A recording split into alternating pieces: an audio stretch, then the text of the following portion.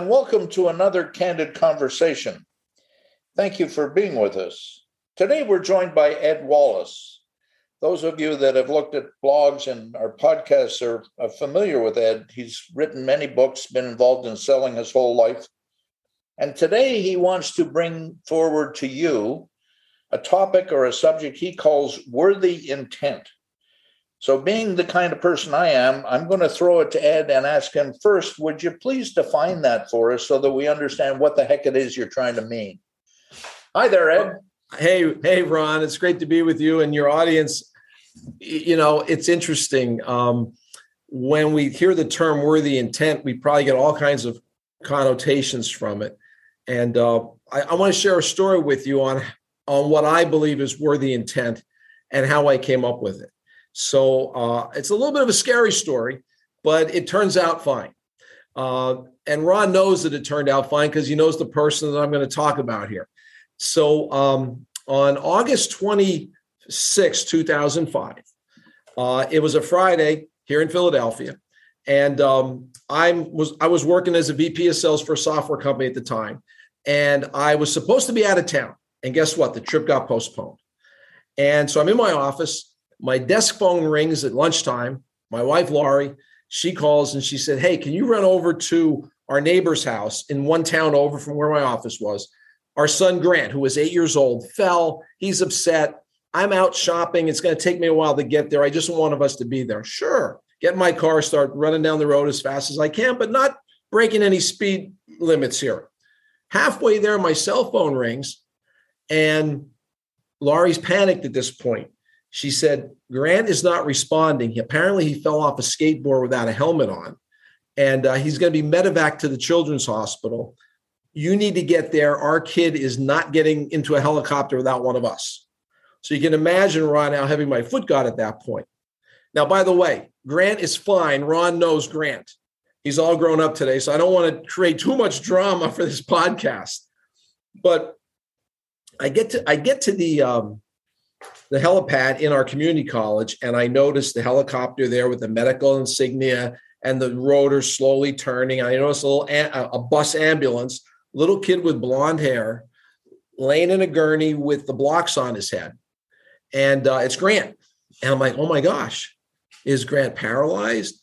I go up, they have his sneakers off, and a lot of people are asking me to sign things, and it's just crazy. And I tickle his feet because I know his feet are ticklish. And sure enough, his legs vibrate. So I'm kind of checking rational boxes here in an irrational situation, Ron, about our son. So, okay, he's not paralyzed. That's a good step. Laurie gets there at that moment. The pilot comes over and goes, we got to go right now. He gathers up Laurie. They gather up the gurney. I watch the helicopter fly away. Ron, I can't describe to you the feeling watching your wife and son fly off in a helicopter and her looking down at you through the bubble like, what is going on? They're going to get to the hospital in 4 minutes. Brett, our older son, who was with Laurie and I, it's going to take 45 minutes to an hour to get through Friday traffic to this hospital. And it's called the Children's Hospital of Philadelphia. We call it CHOP, C-H-O-P for short. So we eventually get there. And now we go to the top of the garage because it's Friday afternoon. And now we have to go down an elevator. Then we got to get into this atrium. You got to get to the bottom of the atrium before you can go off into the hospital. We get to the bottom step. And as we're stepping off, a woman approaches us with a lanyard on. And she said, are you the Wallaces? I'm like, yeah. I'm like, how did she find us? She introduced herself. She said, I just want you to know, Grant is stable. And I've come to take you to where we take our helicopter kids. Now, a panicked parent at that point should not be chuckling. But Ron, I'm like, oh, this is normal for this place. Helicopter kids, my kid's okay. Anyway, Grant had a severe concussion. And he was in the hospital for a few days, lots of MRIs. You know now, he played college baseball. He's all grown up. He actually works for us here in sales now. But I took something from the health system, sending this liaison to find us. They didn't have to do that, Ron, right? But they had the worthy intentions. And that's where worthy intent popped into my mind. The worthy intentions about this family in turmoil. I'm sure they were doing it for many other families. Quite frankly, at that moment, I didn't care. And I started thinking about, what is worthy intent? It's putting the other person's needs ahead of your own. And I believe in the world today, there's a lot of conflict. There's a lot of dissidence. We're not trying to understand each other. And if we turn it down to the business world, everybody is working on Zooms. It's very difficult to build a relationship with people. So it's not about having good intentions. I call that greens fees. Or if you play poker, where the intentions are greens fees, if you're in the parts, the service, the sales, any kind of business you're in that you're working with customers and other human beings. It's what behaviors are you seeing that validate your worthy intentions? Because if you think about it, Ron, does a monk have good intentions? Oh, sure. Right. But does the monk know that anything that they're praying for is ever validated? Exactly. Unless they have a television, right? Which they probably don't. Not to take any shots at monks here. I think it's noble. But if we think about it, how would the hospital have known? I'm asking you this rhetorically, that the Wallaces got their worthy intentions, other than I wrote about this in my books and I'm talking about on a podcast today. Well, the one way is we started referring other families to that health system. That's a validation of good intentions. Laurie switched both Brett and Grant to that health system. We were in a different health system at the time. And our older son, Brett, has he's on the spectrum. So he has all kinds of medical needs when he was younger. We donate to that health system every year. So it's not about good intentions. It's about seeing behavior, observing behavior that comes back and says, they get my good intentions. So that's where I came up with worthy intent. You asked a question. I took 10 minutes. No, you're sorry. Good. You're good. And I think you're looking down the throat and what CHOP did, the Community Hospital of Philadelphia. We've lost something over our lifetimes. And I'm going to call it loyalty to a supplier, to a hospital, to a priest, to whatever. And loyalty is kind of very difficult today to get when you have all of the technology that is open. The barrier to entry in our businesses used to be information. We were the only ones that had the information. Now the universe has the information. So now we're really into a place that I like, which is a meritocracy. The people that know, they do the research. They find where things, I know where I can go and get. So how does somebody differentiate themselves? Mm-hmm. That hospital did it. Worthy intent does it. It shows they care. It shows their empathy. And those aren't emotions that we honor or value much anymore. Well, the health system thinks about their patients' needs. I don't think they're looking for payback in extrinsic ways, right? I think they're looking for intrinsic payback, if they're looking for payback at all. And it's about the experience. So when we think about, we think about the heavy equipment industry. I'm sure that a buyer is going to look at the different manufacturers and say, well, there's a compromise here, but this does that. And you can almost throw a blanket over them. What makes the difference? And let's assume we get the pricing within a tolerable range for everybody. Why do I pick Komatsu over Deere or over Caterpillar or something like that? I'm just making up a scenario. Well, there's something about the way that sales rep, or there's something about the experience I had with that parts person from a different lifetime of mine years ago. I want more of that experience. And I can't describe what that experience is, but it feels like I want to be a part of it. I want to be engaged with them. And I think the winners going forward, especially in a virtual world, are going to need to create these good intentions virtually. Proximate is being reduced. I have an interesting stat for you. Florida State did a study. I'm just going to talk about sales now because that's my sweet spot. Yeah. I know you have all that stuff. Florida State did a study and they asked decision makers. So we can call them buyers, whatever you want to call them, right? Owners.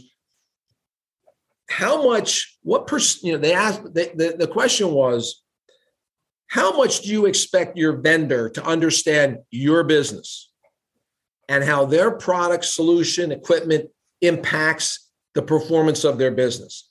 85% said that is my expectation. Yeah, I agree with that. Now, take a guess, Ron. What percentage of sales reps in across the board, in business to business sales actually take the time to try to understand and really see how what they're offering is going to impact the fortunes of the company they're trying to sell to? What? Just take a number, 0 to 100. Less than 20. 14%. You're very perceptive. And we didn't practice that, right? No.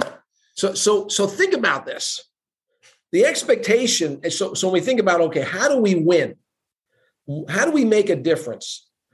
It's certainly our warm demeanor and the way we greet people and all that stuff. Table stakes, okay? Yeah. Greens fees, good intentions. It's, you know what? That sales rep understands that this excavator is going to make this much money for me every day. It's going to save this. It's going to do that. It's going to roll. In fact, they know more about my business than most of my employees because they ask me a lot of great questions about it. That's where we get to this whole idea of a winning. I call it a competitor-proof experience. Yeah, your differentiation comment is valid. We can take all of the equipment makers of a particular kind of machine. We can paint everything white, have no decals anywhere in sight, and have people lined up to look at them, and they're going to have a hard time determining which one's the best. So cars, everybody has, or televisions or telephones, or, as time has passed, the compression of the number of suppliers has become extreme. Mm-hmm. So example, on mining, you have Caterpillar, Komatsu, and Hitachi. Essentially, that's it. As you come down inside, there's more. Mm-hmm. So it's the old economics that there's a fixed amount of money in a supply chain, and you have too many suppliers in the supply chain, you're heading for a consolidation and bankruptcy, and here we go. And that's going on. And we're not doing anything to protect ourselves. So in our industry, I don't want to take too much time away from you, but from 1970 to 2020, parts market share at the OEM dealer level, the guy who sold a Caterpillar machine, that dealer gets what percentage of the parts business on that Caterpillar machine? In 1970, it was around 82%. In 2020, it's around 38%. Really? In 50 years. Labor's the same story. The share of market on equipment is pretty static. You've got Caterpillar, Deere, Komatsu, and Volvo as the four main players. And I'm not excluding the Chinese or anybody deliberately, but those are the four main players. Their ratio hasn't really changed much. But the parts and service side has. What's provoked that? Well, in 1980, when inflation was so serious, dealerships had to cut back on something to pay for the higher interest that they had to absorb to get rid of inflation. Volcker and Reagan, right? Mm-hmm. What did they have to reduce? Headcount. Right. So our standards of productivity, sales per employee kind of thing, are all done on a model based in 1980. Mm-hmm. That model has caused that precipitous decline in market share because we haven't been touching the customers as much. Wouldn't it be nice to call a customer after the machine's done? Did everything work out to your satisfaction? We don't do that anymore. How do we do it? We don't do that. It's right. Nuts. What's really interesting, and this worthy intent idea. So one of my customers has in their values. In fact, at Achieve Next, we have it in our values: approach every interaction with worthy intentions. It's one of our 7 values, okay? But one of our customers, their first 2 values, approach every person with worthy intent. Presume, number 2, they have good intentions towards you as well. Yeah. Now, wouldn't things work a little better if we just kept those 2 simple things in mind? I mean, this is not psychological stuff, right? This is just, you know what? I know this is going to be a customer who's upset with us, but I'm still going to approach it that they've got good intentions towards me. They're just frustrated. It's not me personally. And if you think about it, if we stop balancing our books by reducing people, then maybe now when we can't find people, we'd have a lot more retention. Yeah. It cascades in every direction, Ed, and it drives me nuts. The worthy intent from what we do at Learning Without Scars, what the purpose that we have is I want to help people identify their personal and professional potential. Everybody has potential. Everybody can do more than what they think they can do. It's a fundamental truth. We somehow have lost sight of that. We've gotten into this short-term stuff, quarterly reports, stock market, blah, blah, here we go. What happened to being people first? Helping you, even, Ed, I see what you need, and you're better to get it from George, not me. I sell it to you, but it's not the right answer for your business. Well, we've talked in the past, Ron, about having a strong enough relationship and enough trust in the relationship that you're willing to refer business that you just can't quite serve as well to someone else, because the relationship with the person who you're referencing away from you is still going to work with you. They're still going to come back, and they're not going to just switch. Think about the risk today because of technology. In the past, let's go back to your industry, and let's say you're providing all the Komatsu equipment to a particular municipality. Listen to me, like I know your business, right? And all of a sudden, and you're spending time with them as municipalities allow these days. Everything's changed, but you're getting a lot of their time proximate with that person. They don't have enough time for a competitor. Oh, but guess what? Now we have a pandemic. And a competitor shoots a little email over to that person saying, great pricing today, great pricing this year. Well, guess what? They're going to click that link, and they're going to take that Zoom meeting. And now all of a sudden, your competitor has 30 minutes of their time in this rectangle. And guess what? Maybe they like the person. Maybe you haven't been following up. Who knows? All of a sudden, it's like, it's a different type of equipment. We need different type of training and all that other kind of stuff that goes when you switch. But, I kind of like the way this person's presenting this to me.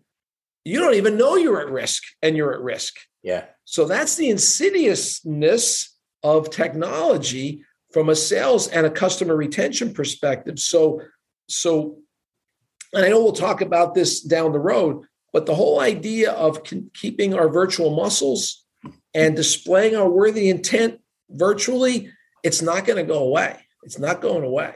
No, not at all. It's funny. One of the things that I used to do, everybody used to laugh at me. There's software companies that provide reporting of any transaction on equipment, capital goods, that was financed. They take UCC filings. Mm-hmm. So we would get those. And, you see every brand. 1 year after that, every month, I used to pull last year's report, and I sent birthday cards to significant companies who had bought competitive machines. And the reason I did that was because 99 times out of 100, the guy that sold the machine, the customer complains because they never see him again. Yep. So my going back with a card saying, happy birthday, I hope you've enjoyed the last year with that machine, it just triggers them. Well, geez, that George over there, I haven't seen him since. The other thing that's weird, just one more statistic, the OEMs, all of the majors, In the first year after a machine is sold, 50% of the buyers of those machines spend not a penny at the dealership from which they bought that machine other than warranty. That's obscene to me. Why is that? Because nobody's getting in touch with them. You know, the old days, you buy a machine and here comes the service manager and he's going to walk you through the things you should be doing. He wants to talk to the operator so that they know how things work. We don't do that anymore. We have a local painter here. I'm in the Philly area. And, I went to Villanova. This guy went to Villanova. We were about a year apart, but I knew him. He started putting flyers in mailboxes for his painting business. It was just him. And what he would do is he'd get the owner at the door and he'd say, I'm starting my business. It's very authentic. I'm going to paint your house. If you don't like it, I'm going to repaint it. If you don't like it, I'll repaint it again. Maybe it's a room, maybe it's a bathroom, maybe it's whatever it is. Well, he's now one of the largest independent painters in the country. You see his trucks everywhere. And guess what? He's the highest price. Yep. Everybody knows. But Sherwin-Williams, he's the poster child for Sherwin, for painters who Sherwin-Williams uses him as their poster child of, because he uses Sherwin-Williams paints. He must have 25 trucks driving around. I see every time I go out, I'll see, I don't want to, it's Nolan painting. I might as well promote it. Nobody's going to buy Nolan painting around the country. But Kevin Nolan went door to door and he kept the same guarantee. So if the homemaker or the couple don't like the color that they picked, that he did, he'll do it again. And if you don't like the way I did the wood trim, I'll do it again. It's simple things, isn't it, Ed? Yep. But worthy intent is a good label for all of it. It is. And it changes the way, again, perception becomes reality. And we've lost perspective on value. So if we can get people to consider, and I hope they do from this podcast, the term worthy intent, everything that we should do should have that as the foundation underneath it. How about we close it there? Have you got any final thoughts that you might want to use to wrap this up? Well, if I think about everything we talked about today, it doesn't matter what industry we're in. I think it also applies to our personal lives. We all have our own authentic way of being. I believe most people are inherently good. I think my takeaway would be, are you seeing behaviors from the people closest to you? Are you seeing behaviors from customers? Are you seeing behaviors from other relatives and friends that validate those good intentions? Are they responsive? Do they engage with you? Do they buy from you? Do they refer you? Those are the behaviors I look for. Think about think about how we displayed worthy intent back to the hospital, back to the Children's Hospital. Yes. We switched our kids to the health system. We referred them all the time and we contributed. That I'm sure they have no idea that we're the family that happened to, but it came back to them in ways they could never have fathomed. That's terrific. Thank you, Ed. And I'd like to thank everybody who's been listening to this podcast. And I look forward to having another candid conversation and having you join us then.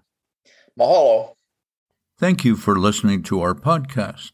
We appreciate your support. Should you have any thoughts or comments, please don't hesitate to contact us at www.learningwithoutscars.com. The time is now. Mahalo.